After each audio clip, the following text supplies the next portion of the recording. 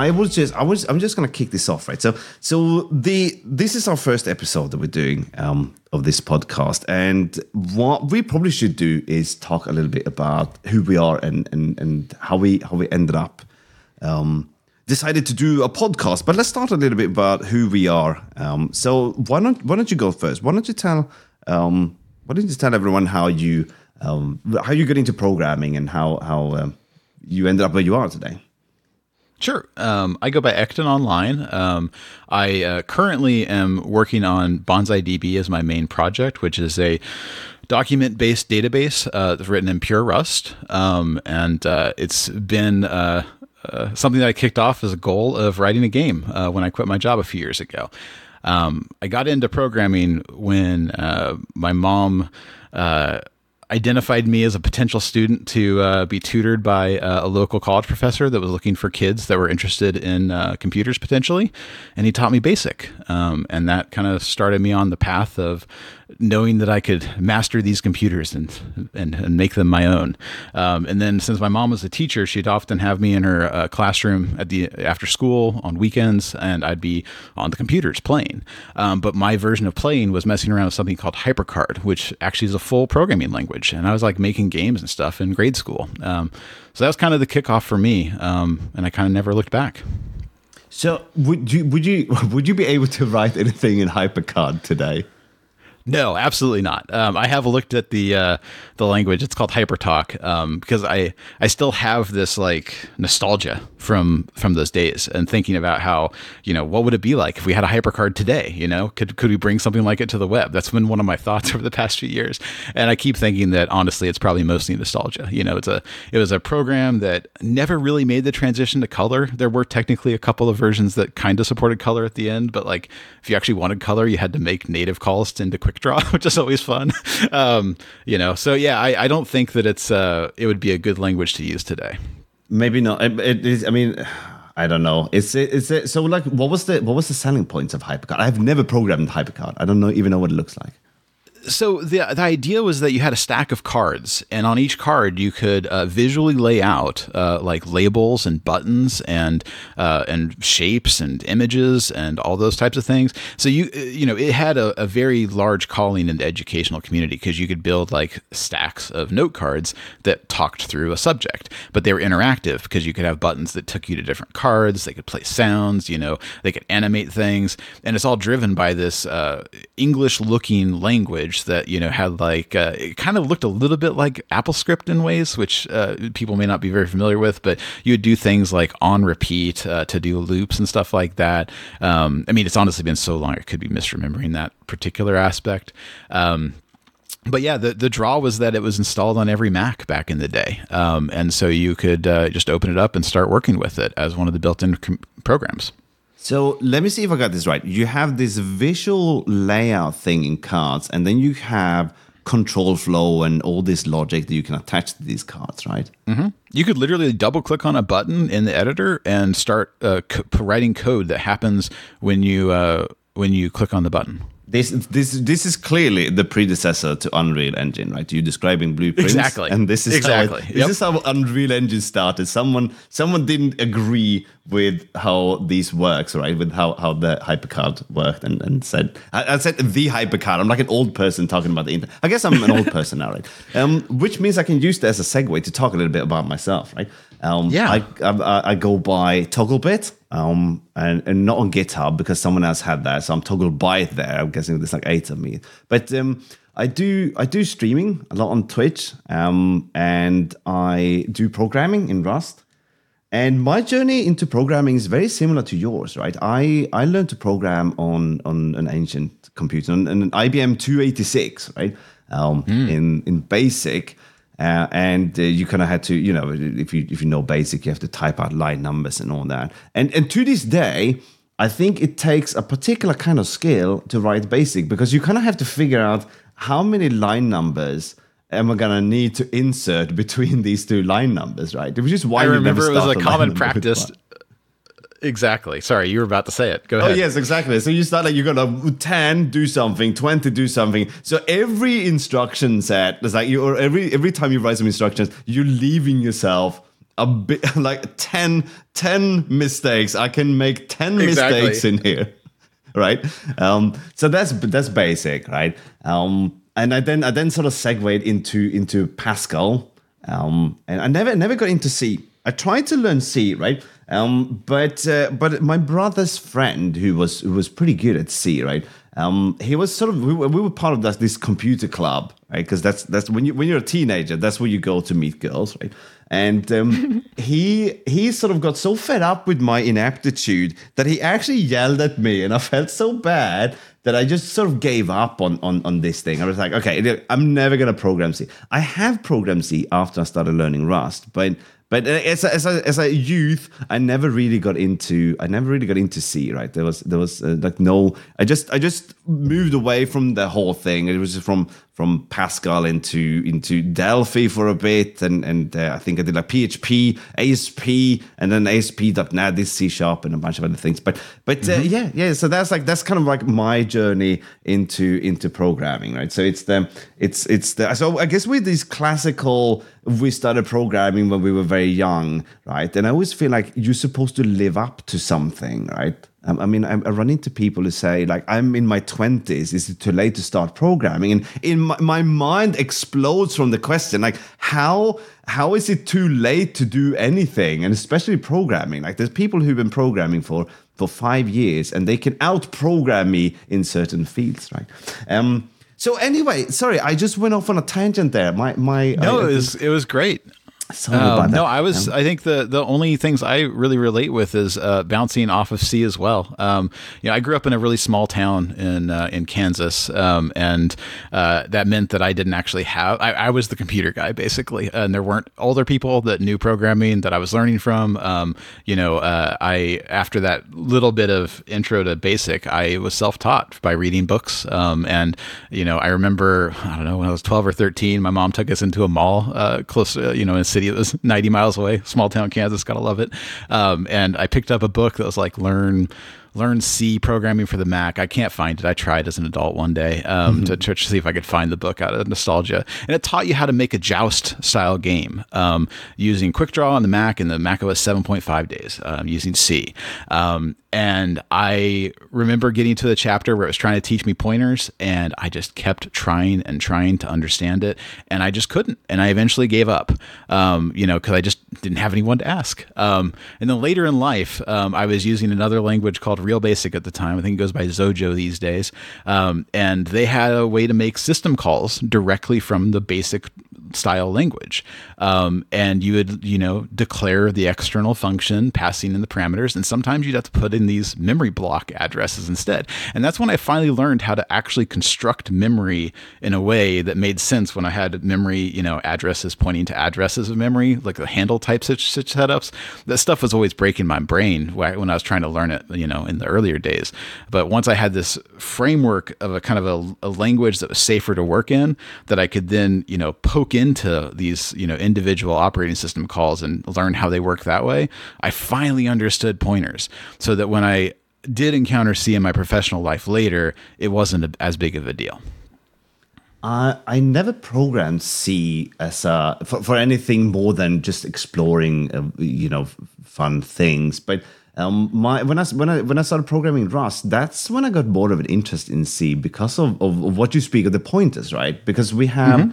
I mean, you know this, right? We have references in Rust, and we have rule pointers, and rule pointers and unsafe in Rust is this kind of, it's a little bit of a like, you don't learn about this when you read the book, right? They're not going to go into sort of rule pointers, and you have the Rust Nomicon, and they're like, oh, rule pointers and like Herbie Dragons kind of thing. But it's not too bad, right? It's not too bad until you get to like the multiple levels of indirection. That's when it starts to fall apart. And that's what I like about Rust, though, because you have a reference to something. If you have a reference to a reference, you never need a reference to a reference, right? Have you ever needed a reference to a reference? Surprisingly, yes, but it's because of traits. So I don't know how much of a tangent you want to go in, but yes, in general, you don't have to worry about this stuff in Rust. I am shocked. I'm shocked at this, because it has never happened to me, right? This has never happened to me before. Implementing something like partial ord or partial comp of a custom type against str, you find situations in your code where your string slice is actually being passed into the comparison as a reference to a string slice reference. And so you end up with the 2 ampersands on that particular thing. So when you go to implement partial comp, unless you want to force your users to deref that extra reference, you actually implement partial comp for both just the str directly as well as ampersand str to give you the string slice reference implementation. So you get both of them. Interesting. I have never really thought about that.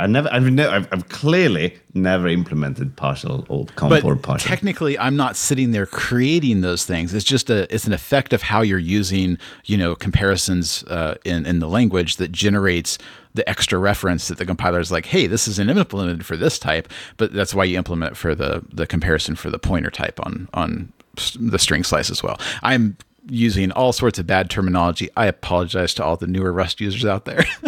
That's all right. I think I am going to unload a whole bunch of bad terminology. So I think that's what this podcast will be. We learn Rust, and we don't pretend to be experts, and we're happy to be corrected and learn how things actually are.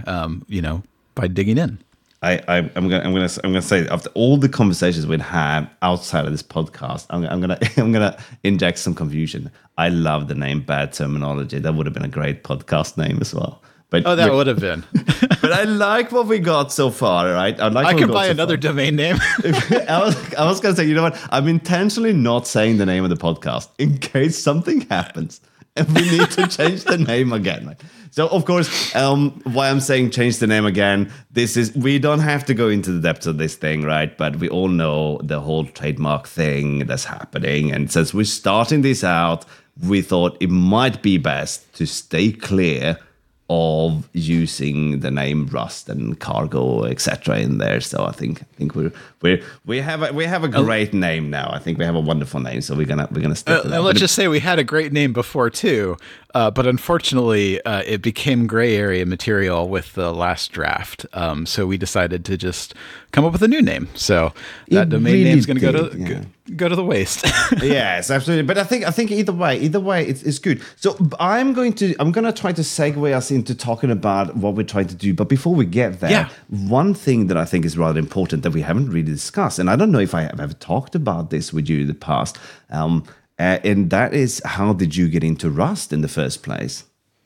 Yeah, I don't remember specifically, but I have always felt that, like when I hired people, before I quit my job, I ran that company. I was one of the 3 founders, and so I grew my team from me being the original guy who wrote the iOS, Android, and web platforms to managing a team of, I think, like slightly over 20 people. It's not a huge company, but for me, that was a big accomplishment, growing from not being a manager at all to managing that large of a team by the end of it, and people mostly enjoying it, I hope. But towards the end of that, my philosophy or hiring was that someone who can demonstrate that they like learning things is almost always one of the best hires, and that's because my philosophy was that I love learning, and for someone who likes learning, you give them a challenging problem, and they'll probably excel at it, right? Obviously you don't want to give them hard deadlines and stuff, but anyways, so I was constantly always just learning new things. I would hear about new languages. Nim is another one that's pretty popular, and but I never actually played with that one. Rust is what piqued my interest because through all the years of programming, I slowly started feeling that functional programming was kind of what I felt like the best approach was, because it made it easy to test things and a bunch of other stuff that I just felt like was good. And Rust came in and was like, hey, we're going to start, guaranteeing memory safety as kind of an extra level here. But I realized that their type system was so expressive that it looked like it wasn't going to feel as low level as I thought it was going to be, right? Like when you write C or even C++, there's still a lot of manual stuff you have to worry about. Otherwise, you're going to have a really bad day. But here came Rust and like, hey, the compiler's got your back. And so, I really liked that idea. I tried it out for a little small tool at my previous company that just optimize it was a little, cloud formation tool for Amazon Web Services that just helped me write a CI, a continuous integration tool, slightly better. And it was a fun little experiment. I ran into the borrow checker issues, and I didn't really understand what I was doing because, unlike most people, I don't read the book. I told you guys I read books as a kid, but these days I don't read these books. Instead, I just try. And once I run into a brick wall, that's when I finally go start reading. And so I did get that particular task done, and I was still like excited by the language, but I also didn't really fully understand like what it was truly like because it was such a small tool. So when I fast forward to me quitting my job, I just kind of felt like Rust seemed like it was on an upswing, and it still seemed like a good thing to invest in. If I couldn't actually build a game that was successful by the time that my runway runs out, I figured that at least I would still be in a good career position for having learned Rust. So that was my motivation for getting into it 3.5 years ago, and I've loved it ever since. It's been a wonderful experience. What about you? Oh, I wish my Rust origin story was as fascinating as yours. Right? I have. It didn't sound that fascinating to me. I hope it was for someone. Starting off with this, you build your business empire, and then you kind of just walk away to do Rust. Okay, but this is the romantic version of what you described. Sure. So, but I think that sounds absolutely fantastic, right? You kind of go like, okay, when I try this language and it ticks all the boxes, and like you're thinking about this from like a career perspective. My Rust origin story was I was sitting in the back seat of a car going through Spain with a crying baby in the back seat with an iPad Mini. This was sort of when the iPad Mini was new, and I love that form factor. Trying to read the Rust book, the original book, and it was the original book talks about it kind of just dove straight into the dining philosopher's problem, right? So if you, I think you know what this is, but for those of you who don't know what it is, it's a sort of an experiment in concurrency in locking. Sorry, so you basically have a bunch of people who, for some reason, they use two forks to eat spaghetti, and that's how a mutex is involved. But I recommend anyone to go and look up the dining philosopher's problem instead of taking this version of that. But the point is that you can end up in deadlocks and all these things. But I was sitting there in the backseat trying to read this thing, and I was making a choice. Am I going to learn Erlang, Haskell, and Rust? Or Rust. Sorry, there was no and in there. It was just Erlang, Haskell, or Rust. And I didn't really know anything about these programming languages, right? I didn't even know why I picked Rust. It just had something available. It was new, right? And I didn't read about the amazing memory safety or anything like that, but rather this is like here's the next programming language. There's no garbage collector, right? So you just you run this on whatever you want, and I thought, in the end this sounds pretty good. But I actually gave up on Rust twice before I stuck with it, and I thought, really, yes, I thought I was programming Rust, and I'm gonna say this to everyone out there who wants to learn Rust, but you thought about it, you tried it, and you threw it out the window in frustration. I quit twice, and I have never felt so stupid trying to learn Rust as I have any other programming language, because I had a little bit of a misconception. I thought that the programming language should work the way I think it should work, not the way it actually works, which doesn't help. So I thought, Rust, why are you being stupid? Let me do this, right? And I had a lot of these like preconceived notions for how a programming language should work. So I thought, and obviously I have been a developer since people programmed BASIC, right? So clearly I must be a competent developer, and it's the language that's rubbish, right? So I had like a very hubris kind of perspective. I thought I can learn any language, right, and that kind of thing, right? And I couldn't, right, in the beginning, and I got really frustrated. And when I finally managed to write something in Rust, the performance was awful. I wrote a program that was supposed to replace some Python code, and the Python code was faster. That's how bad my first Rust program was. So if you're out there and you're thinking about, I'm going to learn Rust, or you're trying to learn Rust and you're frustrated and you feel like you're not as smart as you thought you were, right? I want you to know that you're not alone, okay? You're not alone. I was not as smart as I thought I was, right? It was humbling to learn Rust from me. Same here. As much as I want to say that the Rust compiler errors are amazing, they are. But when you run into certain issues, and back when I was learning a few years ago, they were worse. Like the compiler errors have gotten way better, especially around certain borrowing conditions, right? They're much more descriptive as to what you might be able to do to solve problems now than they were several years ago. But what my philosophy was, this is why I wanted to bring it up, was I was coming from Ruby and C# a little bit, but in those languages, so much everything is what they call boxed, which means that everything, like every value, is already a distinct allocated piece of memory. And so there's a lot of times where you don't even realize how much overhead you have in these dynamic languages because you're generating a bunch of little tiny allocations because of these things, being stored in their own little chunks of memory, like little integers even being boxed all the time for certain languages. And so when I switched to Rust and I would run into borrow checker issues sometimes, I would get rid of them with clones sometimes, and those, that's an extra allocation. But coming from the Ruby world or coming from the whatever world, a lot of the times there's so much of those things happening all the time anyways, that I knew that in this one particular location, it's like, whatever, Rust is still going to be, significantly faster because of all the other bits. I don't care if I have a clone here. Nowadays, though, now that I'm way more familiar with the language, I spent a lot more time getting to understand the parts that I didn't know.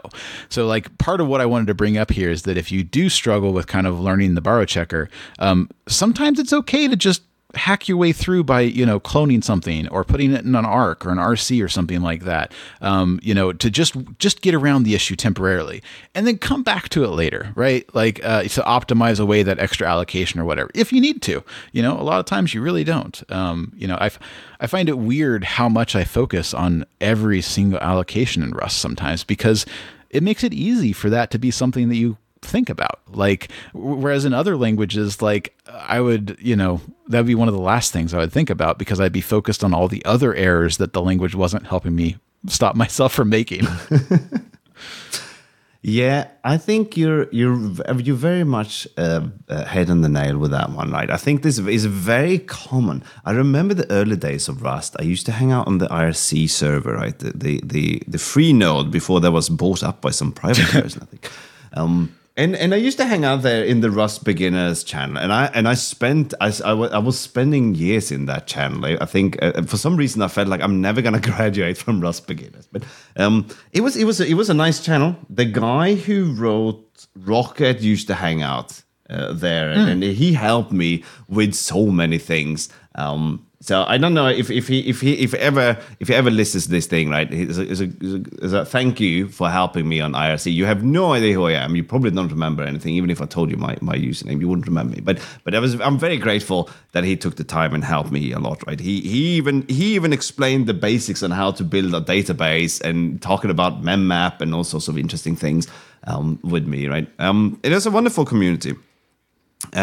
But also as part of that, there was this kind of weird stigma against box and strings. So I kind of, for lack of a better phrase, I grew up in Rust thinking that boxing was bad because it was quote unquote expensive. And it was bad to create a bunch of strings because you're allocating memory and all these things. But I think when you're starting out your Rust journey, if you can't say why is it expensive to box this thing, then I don't think you should worry about it. If you can't identify when or how or why it is expensive, then I would say don't worry about it until you build your mental model. But that kind of wraps this, where it kind of become obvious that we have this like massive piece of hot code running and like we're doing allocations all the time and this is now slow. I can see that in my benchmarks. But before you're there, I don't think you should worry about it. And like you said, RC and ARC can solve your lifetime issues, right? If you're struggling to grep grep is not the right. So it's trying to understand lifetimes. Then you just use RC and Arc until you do. It's perfectly fine, right? I mean, technically, taking a clone of an RC is just incrementing a number somewhere for better or for worse, right? It's an unsafe cell wrapping a number, as far as I remember, and all you do is use mutate the number, right? And that's it. So yes, so that's journeys into Rust, right? Should we talk a little bit about what we're trying to do, right? How did we end up here, right? Why are we doing a podcast, right? We ended up here partly from you reaching out to me one day saying how you would like a change of scenery of sorts, and we hadn't really talked too much. Like, you knew that I had this long-term goal of making a game, but you also knew that I was making a database as my primary thing. We chatted a lot, and one day you hit me up and we're like, hey, I really could use a new idea so I can get into a lifestyle that I'm a little more happy with, because various work stuff you were just struggling with at the time. And so we started chatting, and it turns out that both you and I had kind of a vague notion of an MMO/MUD-like community type game of some sort that we both kind of were interested in making. And the idea at the time was that maybe we could build an engine that we could still build both of our own games. But I'm still holding out hope that we can actually come up with a full game concept that both of us are enthusiastic about and can pursue together. But I still agree with you that a good starting place is that a game engine that is open source, that everyone can build on, that kind of takes care of a lot of the details of what you might need for a game engine, for a multiplayer game, without dictating exactly how your game works. And we'll get into details of that in the future. But in part of that discussion, it's all about, how can we sustain ourselves, right? I've got a limited runway eventually, and you're gonna be working from a similar situation. And so, how can we potentially create this in a way to get support such that we could turn this into our full-time jobs eventually? And I've seen a bunch of successful game developers have nice little podcasts. I'll go ahead and plug one of the ones that I really love. It's Butterscotch Shenanigans put out a Coffee with Butterscotch, or B-Scotch, podcast that I listen to very regularly. And I support them through that, and I've only bought one of their games. And so I know there are people out there that like listening to the journey of game development. And specifically, I don't think there's too many Rust podcasts out there either. And so I thought this would be a way to, eventually people can support the game itself. But, sometime in the near future, we'll get some sort of Patreon-like service set up for us here on the podcast as well. And it'll all just work towards this vision of building this community project that, we both are kind of passionate about. And hopefully that'll allow us to extend our runways long enough to actually ship something. Oh wow! Sorry, I had like 5 different things I wanted to inject there, and I just tripped. I went on for a long time. I'm sorry. No, that's fine. I just like can we just cut that part out where I just go?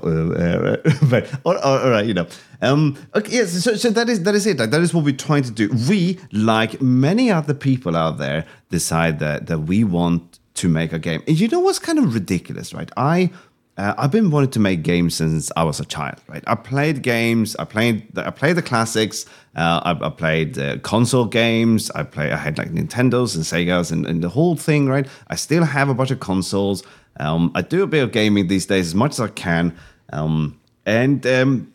The thing is, I always want to make a game, but for some reason, I never did. When I started getting into the working life, I sort of just slipped into this web development area, right? Writing a bunch of PHP back in the 90s and the likes. And it's sort of like, it sort of became this thing where I thought, okay, I'm not terrible at this. Why don't I do this for a little bit, right?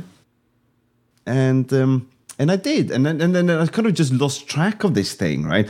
But then I sort of woke up one day realizing that despite popular beliefs, you're not getting any younger and you don't get a do-over, right? So this is like, we're getting very real and heavy here, but this is it, right? Like, I gotta do something. If I want to make a game, if I still have that childhood dream of making a game, I can't just sit around and wait for that. I gotta do something, right? And then this is kind of like, so this is where I've landed. Now you, as a responsible adult, have what you call a runway. I have a gravel path, which is, not quite the same.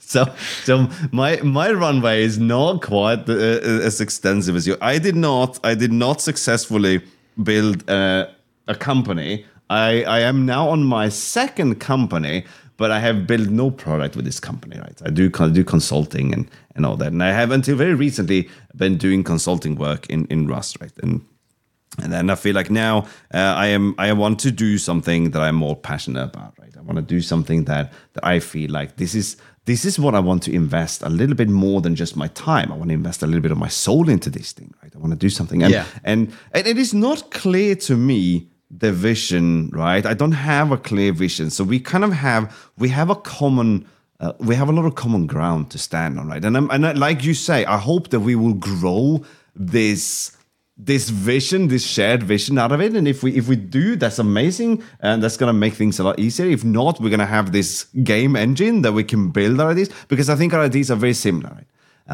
And I think the other part too is that the game engine shouldn't be just for our games. It's going to be something that I hope a lot of people in the community who want to make games in a similar fashion to the types that we're describing, which I would say are multi-user dungeon MUDs from the classic days, or kind of older school MMOs that have a bit more of a generous tick system, or something similar to EVE Online's tick system. And I know that tick systems for a lot of people may not mean anything, so I'll just briefly say that some games process their servers, actually most games do, in discrete time units that they call as ticks.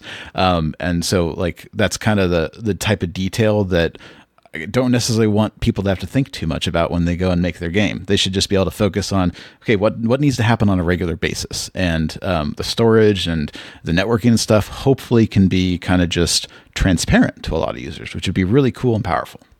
And on that note, you mentioned networking, right? And I think this is something that we both feel very strongly about. We like the idea that your game is also a community. It's a social experience, right? Your game is more than just whatever flavor of the month FPS battle royale is out there, right? Your game should be. Or rather, I would like a game that actually connects people in this vast world, right? So we have a very strong focus on networking, right? And authentication and all this account management stuff, and eventually we'll want to have moderation tools and stuff, all built into this core platform, so that it's easy to create the admin tools you need to manage a game that you've built. Exactly, right. So you have your standard game engines, like you have Godot, you have or Godot, if some say. But the thing is, the guy who's running the Godot project always pronounces Godot, and I feel like it's his project, or like he's the spokesperson. I always say Godot. So are you a GIF or a GIF guy? Oh no, I'm a GIF, right? I'm definitely. See, now you're going against your own philosophy there. The project creator of GIF. I don't know anything about this guy who created the GIF format, right? So I did, but on that note, I mean, I think this is how we're gonna get. I didn't mean to get us too much on too much of a rabbit hole. I think this is how we're gonna get into camps, right? Because I also say car instead of char, and I think that we're gonna have half the listeners are now sharpening the pitchforks, right? So are you a char or a car guy? I say char, but I don't bat an eye when someone says car. See, there we go. Then you take the other half of the listeners. Then whether they rage against me, they can be on your side with that one. No, I mean, so from that standpoint, I will just defend the cars out of the gate. Is that character? You don't say character, right? So that's why I think that is actually a better way to say it. My brain just always says char. So yeah, I think it's because we read it as char, right? In like because it's actually a verb. To type. char something. Yeah, like I don't know, like that's actually a real word. Like if you burn something, it's charred. So like every time we get those characters on screen, we can think about how they are burning into the old CRT monitors of yore if you left them on for too long. So your car became a char.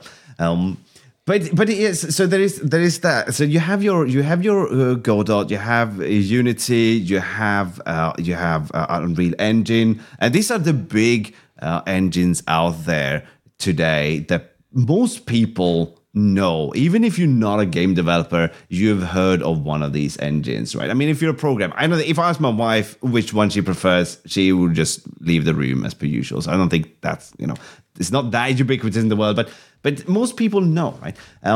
But we're taking a different approach because these engines are very focused on giving you this kind of drop into a 3D world that you're working from. But we're kind of almost starting more from a code and networking perspective, even though, not saying we're never going to have an editor, but we're kind of starting off from a slightly different perspective. We're not doing multiplayer as an afterthought here, right? Actually, I would go a step further and say that even though I'm calling this game engine, it's not really a game engine. It's a game engine in the loosest sense because when you think game engines, you think graphics. But this thing right now has no graphics, and I don't know if it ever will. Because I think that one of the powerful parts is that you can, in theory, plug this into whatever rendering system you want. And that this mostly is just about helping you figure out where the data types are, being defined, where they get stored to disk, where they come across the network, gives you kind of a structure to the code. But you can, in theory, use it with whatever graphic system, because this kind of segues into a little bit of what we've been working on. I'm not sure if you're ready for that yet or not, but you and I both have user interface projects, and they're drastically different. So it might be kind of fun to chat a little bit about that, because ultimately that's one of the reasons why this engine doesn't have any graphics, is because you and I have slightly different. I don't know. We both appreciate the ability to play a game in a browser, but your user interface framework is a TUI framework, a terminal one. And I am sitting here wanting to potentially reboot my user interface framework, which is, a web and desktop framework. So yeah, I don't know. How about you intro a little bit? What got you into your TUI project? Why did you start it? And kind of what have you been doing with it recently? I'd love to talk about this, and I'd love to remember how I ended up where I am, but it's getting a little bit fussy at this point, right? Do you have a project you work on, and you sort of ask yourself, how did I end up here? Why am I doing this again? And you're kind of like, I'm writing a database after having started trying to write a game. So yes, I have experienced that exact thought before. It is the case when you work on something. So what I did, I started, for some reason I don't remember. I did this as an interface to my stream. So I mentioned this in the beginning. I do a lot of streaming on Twitch, and I see all these other streamers. They have this amazing overlays, and they have like people subscribe, and these amazing like events occur on screen and everything. And I can't do any of that, but I run i3 as my desktop management. As my window manager, right? Not desktop environment. So I run i3, which already looks like a bunch of overlays. Everything's already organized. So I just I did all this stuff in the terminals then.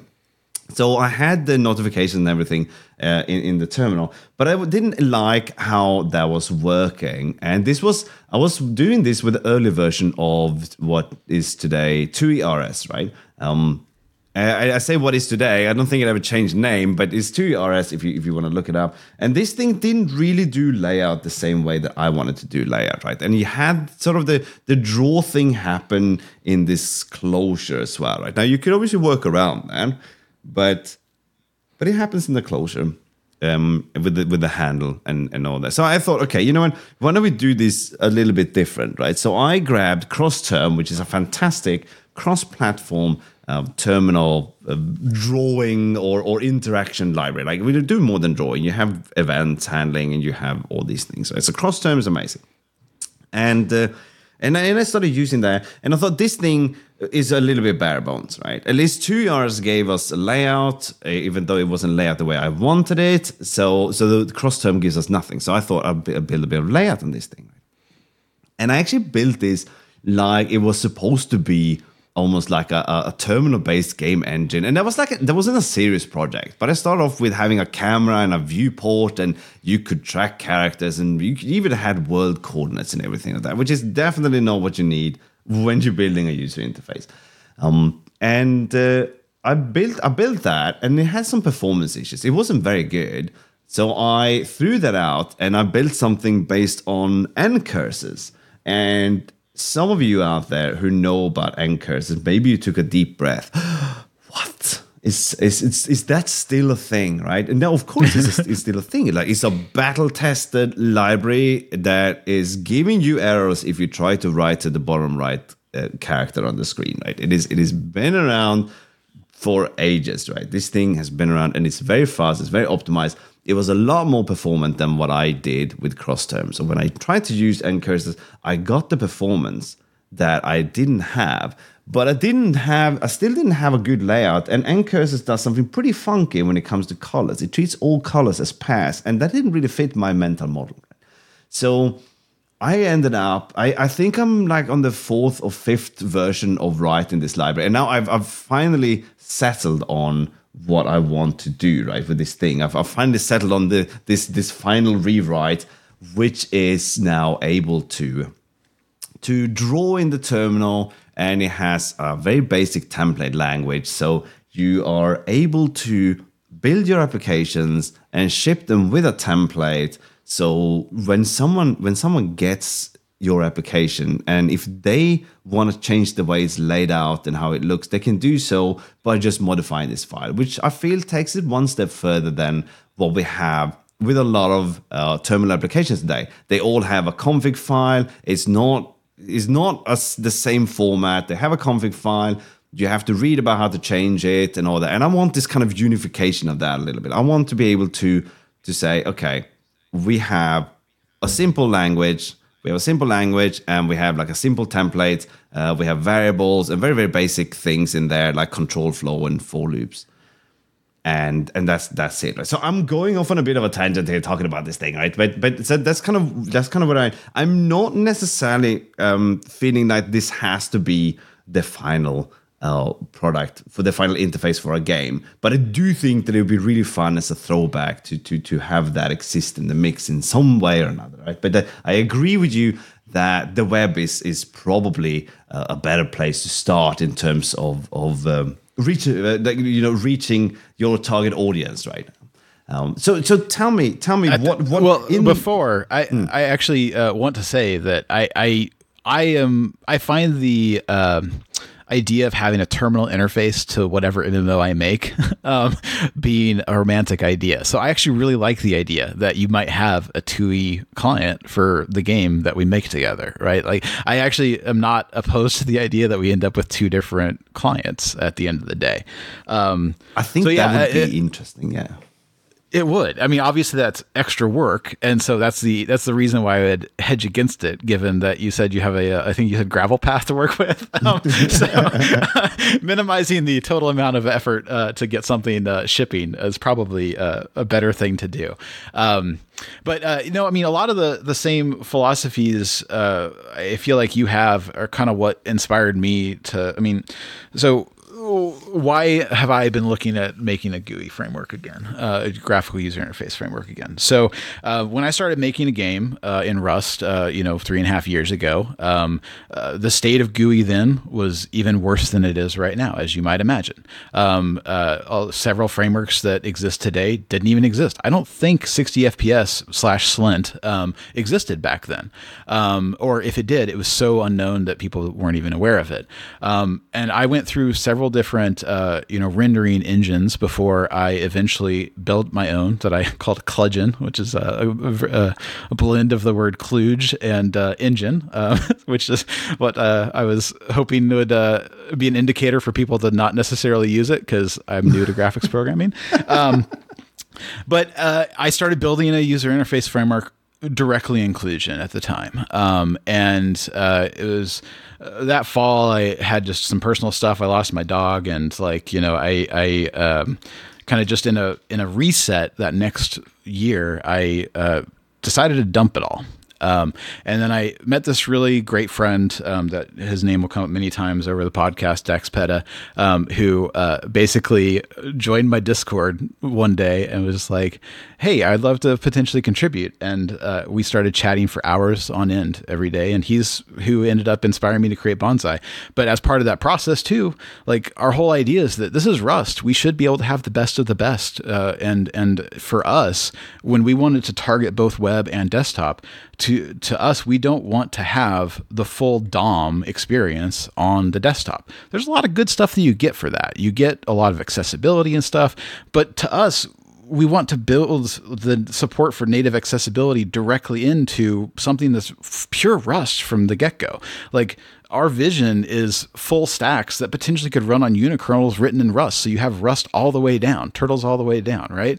And so why wouldn't we want that for our user interface framework? And to me, when I looked at the landscape, and when I still look at the landscape today, which is why I was experimenting with this idea again the last week, there's no frameworks out there that are actively trying to target being able to create full custom cross-platform widgets in a way that can target the web such that they're actual DOM elements. So you actually get accessibility in the browser, and all the other benefits you get from being, actually rendered as and not inside of just a canvas, which most frameworks do. But then also when you run natively, you get some rasterized version. And why did I say rasterized version? Well, it's because I want to make a game. And so I know that I'm still going to be drawing graphics at some core level.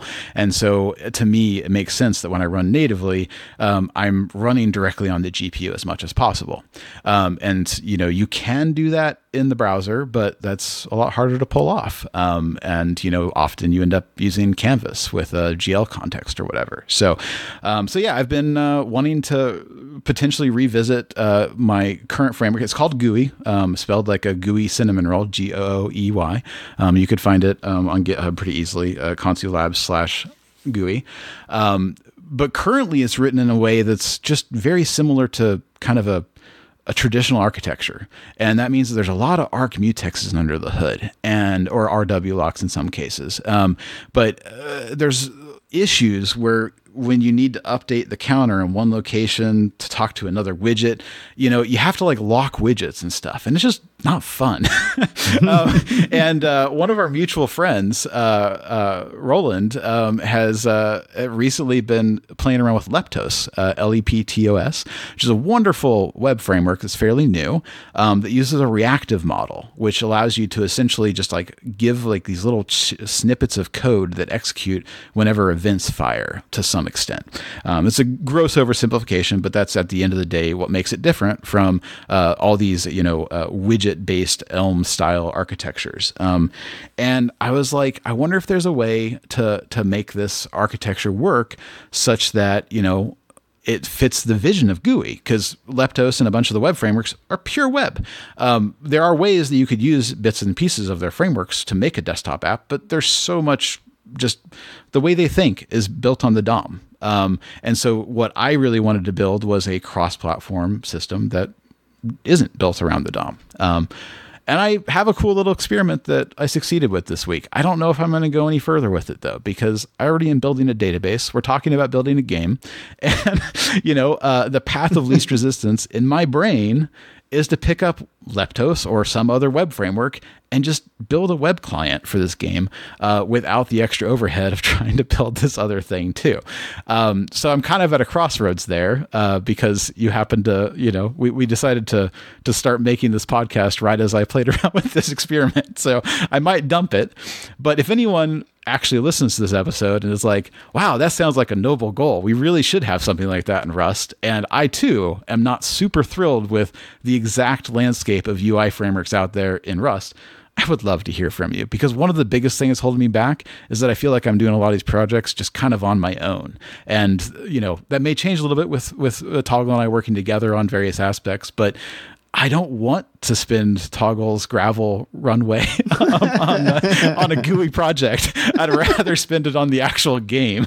So, for people who are interested, who might actually want to contribute, if that sounds interesting, ping me. I haven't published this new experiment yet because I'm still kind of experimenting with how it looks to like embed controls within each other, so to speak, because that's a trickier second level. But assuming I like how it turns out, I would love to have help taking it to the finish line, which obviously UI framework there's no real finish line for, but it's nice thinking about. I think that sounds wonderful. I actually want to go a little bit deeper into that one. But I just want to outline then for anyone who's listening, if you want to make a game, the first thing you do is build a database. Then you build a GUI framework. So there's a great path. But no, we can. What I would like to do. What I would like to do is I would like to see if you can explain to me how your reactivity works, right? Because I am thinking about this in terms of audio only. Great. But I'm wondering, look at it as an experiment, right? Let's see. Let's use common abstractions. Do you think it's possible? Do you think it's possible to explain how it works? I can try. And we'll let people tell us how successful we were. So at the core, a lot of things call them signals, which is this idea that you can write a value to a location and some other chunk of code gets fired anytime that value changes. So if you can think about it as a closure gets past a parameter, let's say that you have a signal that is a type of string. What that means is there's actually a string being stored somewhere, and you have a writer that just kind of acts similar to a channel that allows you to write values to that location. And then anytime you write it, anyone who has registered to receive notifications, just like a channel, but it acts more like a broadcast channel in a way. But anyone who's reading values from that signal will get their little snippets of code fired at some point after the value has been written there. Like there's an async aspect to it that's not going to immediately happen, but it will eventually happen, right? And so how do you use this? Well, let's say that, the button has a signal that's a string type that's its label. That allows you to, from another chunk of code, update the button's label by writing to that signal. And likewise, the button has an on-click signal, which when you click, you maybe at most would report which mouse button it is. So you might get some sort of parameter. Right now, my example just passes a unit type to it. But there's a callback that happens, or a signal that fires when the button gets clicked. And so you're able to attach a callback to the button's click event of sorts, right? So using these things, what you can do is you can create a button that has a signal for its label and a signal for its on click, and the signal for its on click can write a new counted value to the label signal, such that when you click on the button, that little snippet, all it does is it just says counter equals counter plus 1 or whatever. And then, button dot set, or it's not button. You just say my label dot, set or dot write, whatever the verbiage is called for the signal thing, the new value for the signal for the button label. And then it just all magically works. What's different between this and a lot of other systems, which I guess I should point out that reactive systems don't necessarily have what I'm about to describe, but a lot of reactive systems, I think Sycamore is one of them, a framework written in Rust that actually recalls your functions over and over based on what has changed and wasn't, and does like a diff of what the resulting DOM looks like and what the current DOM looks like, so that it can kind of just do the delta updates. What's interesting with Leptos' style is that they're actually updating the DOM directly. So when you when the button's label signal changes, the snippet that fires in the DOM literally just updates that node's label for you. So you don't actually have any diffing going on at all. It just lives, and these little snippets of code fire periodically. And that's a really big mental model shift of how things actually like work from an actual framework perspective. That it's been kind of brain bending to kind of reverse engineer how it should work in a system where you can't just talk to the DOM because you're in cross-platform land. So you have to somehow have a barrier between your cross-platform widget code and what runs on the browser and what runs natively. So yeah, I don't know if I answered your question very well or not, but you answered my question, that's for sure. But okay. What I'm thinking, I really want to see this thing because I'm trying to draw this kind of mental model in my head now of how all this fits together. Now you tried to explain it to me once, but I'm sort of like I'm trying to figure out how do you touch a value that then triggers an update? Do you have some kind of blocking loop in another thread? This is where if I could actually just show you the code, it would make a lot of sense. But since we're on an audio only podcast, so essentially the browser code has to transform this cross-platform widget representation into a DOM representation, right? So for a button, translates to a button node, and that button thing can have a on event listener added or whatever it's called, and for the click event, and so you register a closure with the browser that is going to fire when the on click event happens, and that closure can have state within it because it's actually an FN mute in my system. I'm not sure exactly how everything works in Leptos. But so I can literally have a counter that gets moved into that closure that gets incremented every time it gets called, which is kind of fun. So the closure that gets spawned just needs to know how to look up that element in the DOM again, so that it can modify it. That's all it has to do. So I'm not sure quite what the missing link in the visualization is for you, because that closure, you just, it's a move closure. So you move the signal into the closure, and now that closure is kind of just living in the JavaScript world, in the browser world somewhere. And once it gets called, it just activates the Rust code again, and you start firing again.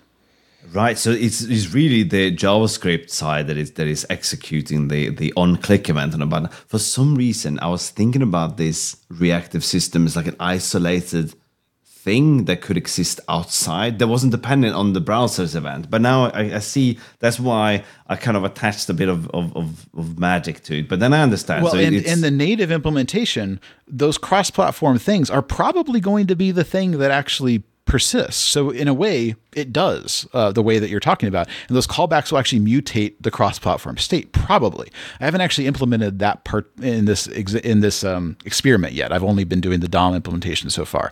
But I've separated everything into their individual crates, so I know that the separation of responsibilities is there. So I've done the right separation I need to make the native implementation someday. But I still have to have the motivation to do it someday. So the motivation, this is the key point to getting anything done, isn't it? Is the motivation to really kind of start working on something, right? Which is also why I think Rust is very important to me personally, because it's when we talk about the advantages of Rust, we talk about memory safety, we talk about no use after free, and of course, for those of you who are very pedantic out there, I am talking about what you would qualify as safe Rust, right? So we have no use after free, no data races, and all these wonderful things. Is that why I pick Rust? Not really. I pick Rust today. I love the benefits, but I pick it because it's a really fun language to program in. It makes me happy to program Rust. Right? Same. So even if Rust wasn't as good as it is, I still probably would program Rust, even if it had slightly less performance or some other caveat. But maybe I would have never sort of gotten into it in the first place if or at least stayed with it if it had some terrible performance issues, right? And I think some of you out there might remember what the original async story of Rust was before the async await. We talked a little bit about error messages. earlier, right? And I think if you really wanted to have a glimpse into what the Rust before async await keyword was like, there was some pretty hairy error messages, including the types that were pretty extensive because it compiles this massive state machine. And back then we had to map everything. It was like a future do this, then map to this, then map to that, and it wasn't as nice to use. So, okay, I think, before we start to round this off a little bit, is there a particular crate or anything that you feel like this is one of those really, really magnificent crates that you use in almost all your projects, or at least you would if it was relevant? Oh, wow. That is... Sorry, I just sandbagged you with that question, right? If you have one, I would love for you to go first while I think for a moment. I would say Flume for channels. Okay. Okay, that is a really good one. That was one of the ones I was thinking of. I think that is really good. But the thing is, you actually introduced me to Flume, so I feel like you should probably mention this instead of me. Well, okay. So, I mean, I'll explain the main benefit of why would you use Flume. So Flume is a channel library that allows you to have both bounded channels and unbounded channels, similar to the standard library channels, except they're just a bit more clean overall to use in terms of how the errors and stuff work. Additionally, if I remember right, the standard library is multi-producer single consumer. Is that correct? Correct. Yeah. Off the top of my head. And Flume is actually multi-producer, multi-consumer, meaning you can actually clone your receivers as well as your senders, which is another benefit. The final benefit that is the biggest selling point to me is that the readers and writers can both be used in both sync regular threaded code as well as async code. There's versions for both. So you can have a thread that is using blocking calls to the channel, talking to a bunch of async receivers, for example, or vice versa. And that flexibility really helps bridge the gap between threaded code and async code. And you can even use the same channel to do either a sync read or an async read. Right? Yes. Very yeah, cool. Exactly. I feel like when you introduced me to Flume, it didn't seem like such a well-known project. I don't know. I haven't looked at it these days in terms of like, is this getting a lot of stars on GitHub, because that's how we measure quality these days. Is how many stars do you have on GitHub, right? But it speaks to some kind of popularity at least. And I don't know. It wasn't a lot. As a matter of fact, it was quite confusing when I searched for Flume. I would get this fork of Flume instead. Like I would get some other version. So I don't know what it looks like today, but I think that's an absolutely fantastic crate. It absolutely is. The other one that I find, I mean, it's used a lot, so I don't think it's very unknown, is something called Slot Map, which is kind of funny because I've been writing my own version of it this past week too. And I don't really want to go, we're already slightly over an hour, so I don't want to go into why was I writing my own slot map. But it actually touches on the topic we were just at, so I'll revisit that. So Slot Map is a way to store a bunch of values that don't necessarily have a good natural key. Some way to look them up at some point in the future, but you're going to need to at some point in the future. With a vec, you could look up the values by index, usize, but the moment that you remove a value from the collection, all the indexes are invalidated, right? And so what slot map does is at least the ones that comes before the one you remove, or after, or vice versa, whatever. Yes. Yeah, now I'm backwards, but yes. With a slot map, when you push a value to it, it gives you a slot ID back, and it's like an opaque type, but it includes a little bit extra information as well that protects against the fact that what it's doing under the hood is using a vec, and when you remove a value, it actually just empties out that position in the vector.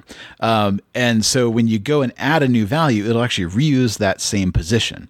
But what it also does is it keeps a little counter so that if you try to use the same slot ID to look up a value, it actually tells you it doesn't exist anymore, that it's already been removed, because the generation, I'm putting that in quotes because it's what a lot of people call it, of that particular slot has changed since the last time you read. So a key contains an index and a generation. Exactly. And so slot map is a wonderful library. It's very well tested. It has unsafe code, and it has a couple other design choices that just made me not quite want to bring in for GUI. It was purely, it's a little bit heavier of a dependency when my needs were so small. Like I just needed a very simple version of this thing. But then I realized that I needed to spin it off so that I could use it in both like multiple crates inside of GUI. And at that point I had the decision, do I want to publish my own or use SlotMap? And it was a very tough decision. That's why I'm saying that SlotMap is my other crate choice. So I think I haven't used SlotMap before, but this sounds a little bit sort of, we're halfway there to a slab. A slab does not have generations, but if you insert something at position 100, you're going to, if you remove it, you're going to have an empty entry record there, which of course, this well, since we're talking about this thing, is iterating over a slot map expensive?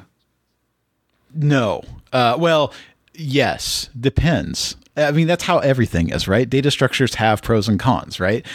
So iterating over a slot map that is full is the same as speed as a VEC, right? But if you want to iterate over a slot map that is only 50% full, a lot of them are going to basically loop over the entire underlying structure and just not emit the empty slots on the iterator.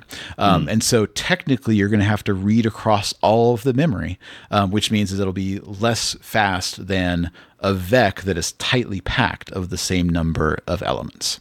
But in general, it should be pretty fast. And, you know, I don't think that the average use case that I'm envisioning for this particular usage of a slot map will end up with a bunch of empty slots. Usually you'll probably be operating pretty close to capacity. At least that's my theory. A slot map is also something we think of in terms of for speed of lookup, right? Because we don't have to hash any keys, and it's just an index lookup, right? So it's very, very fast, right? Absolutely. Yeah, no, it's pretty rare that you need to iterate over these things, I think. I think that sounds right. And when you're wanting a slot map, you probably aren't going to be iterating over the whole collection. Probably. No, there obviously are exceptions to the rule. Just using it as a random access. The map is in the name, right? Exactly. That, right? Exactly. So I think like we've kind of gone over time that we've allotted for this thing. I think this is a good place to wrap it up. Yeah. So do you have anything you want to add before we wrap this up? Well, we probably should have discussed how often do we think we're going to do one of these things. I would like, with the vigor and enthusiasm of a junior developer, I would like to say every day. But as a sort of someone who's a bit jaded and a little bit more senior, I like to say, I don't know. I think it would be pretty cool if we could get together and do this every Thursday, right? I don't know if that's going to be reasonable, but we could at least try for that.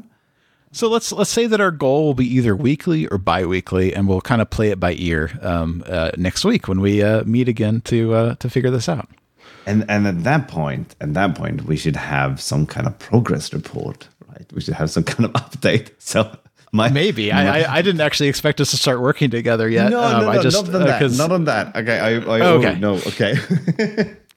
I meant more like let's hope that we make progress somewhere in our programming adventures throughout the week. Sounds good. What's more, not better put your nose to the grindstone kind of thing. I think that's actually one of my key philosophies that I would encourage everyone to live by, is that, even on the days that you're not feeling super productive about something, like if you can just even get one of your little tiny tasks done, sometimes that actually can be a waterfall and let you get more done that day. But even if you just get one thing done that day, you know that the next day you're at least one step closer to where you're trying to get to, and that's kind of my philosophy too. So I sure hope that we both have had a little bit of steps along our progress, and we'll have something interesting to talk about next week, and maybe more actual like news in the Rust world a little bit too. We've talked about how we want to kind of do a little bit of that type of stuff on this type of podcast too. It won't all be about our projects. It'll be a little bit about the Rust ecosystem as well. Absolutely, absolutely right. So on that note, we will say thank you to all of you who's been listening, and I hope to catch up with you after this and look a little bit more into your reactive code, because you have piqued my interest after all these conversations. And thank you all for who've been listening. And that's it for me. Thank you, everyone.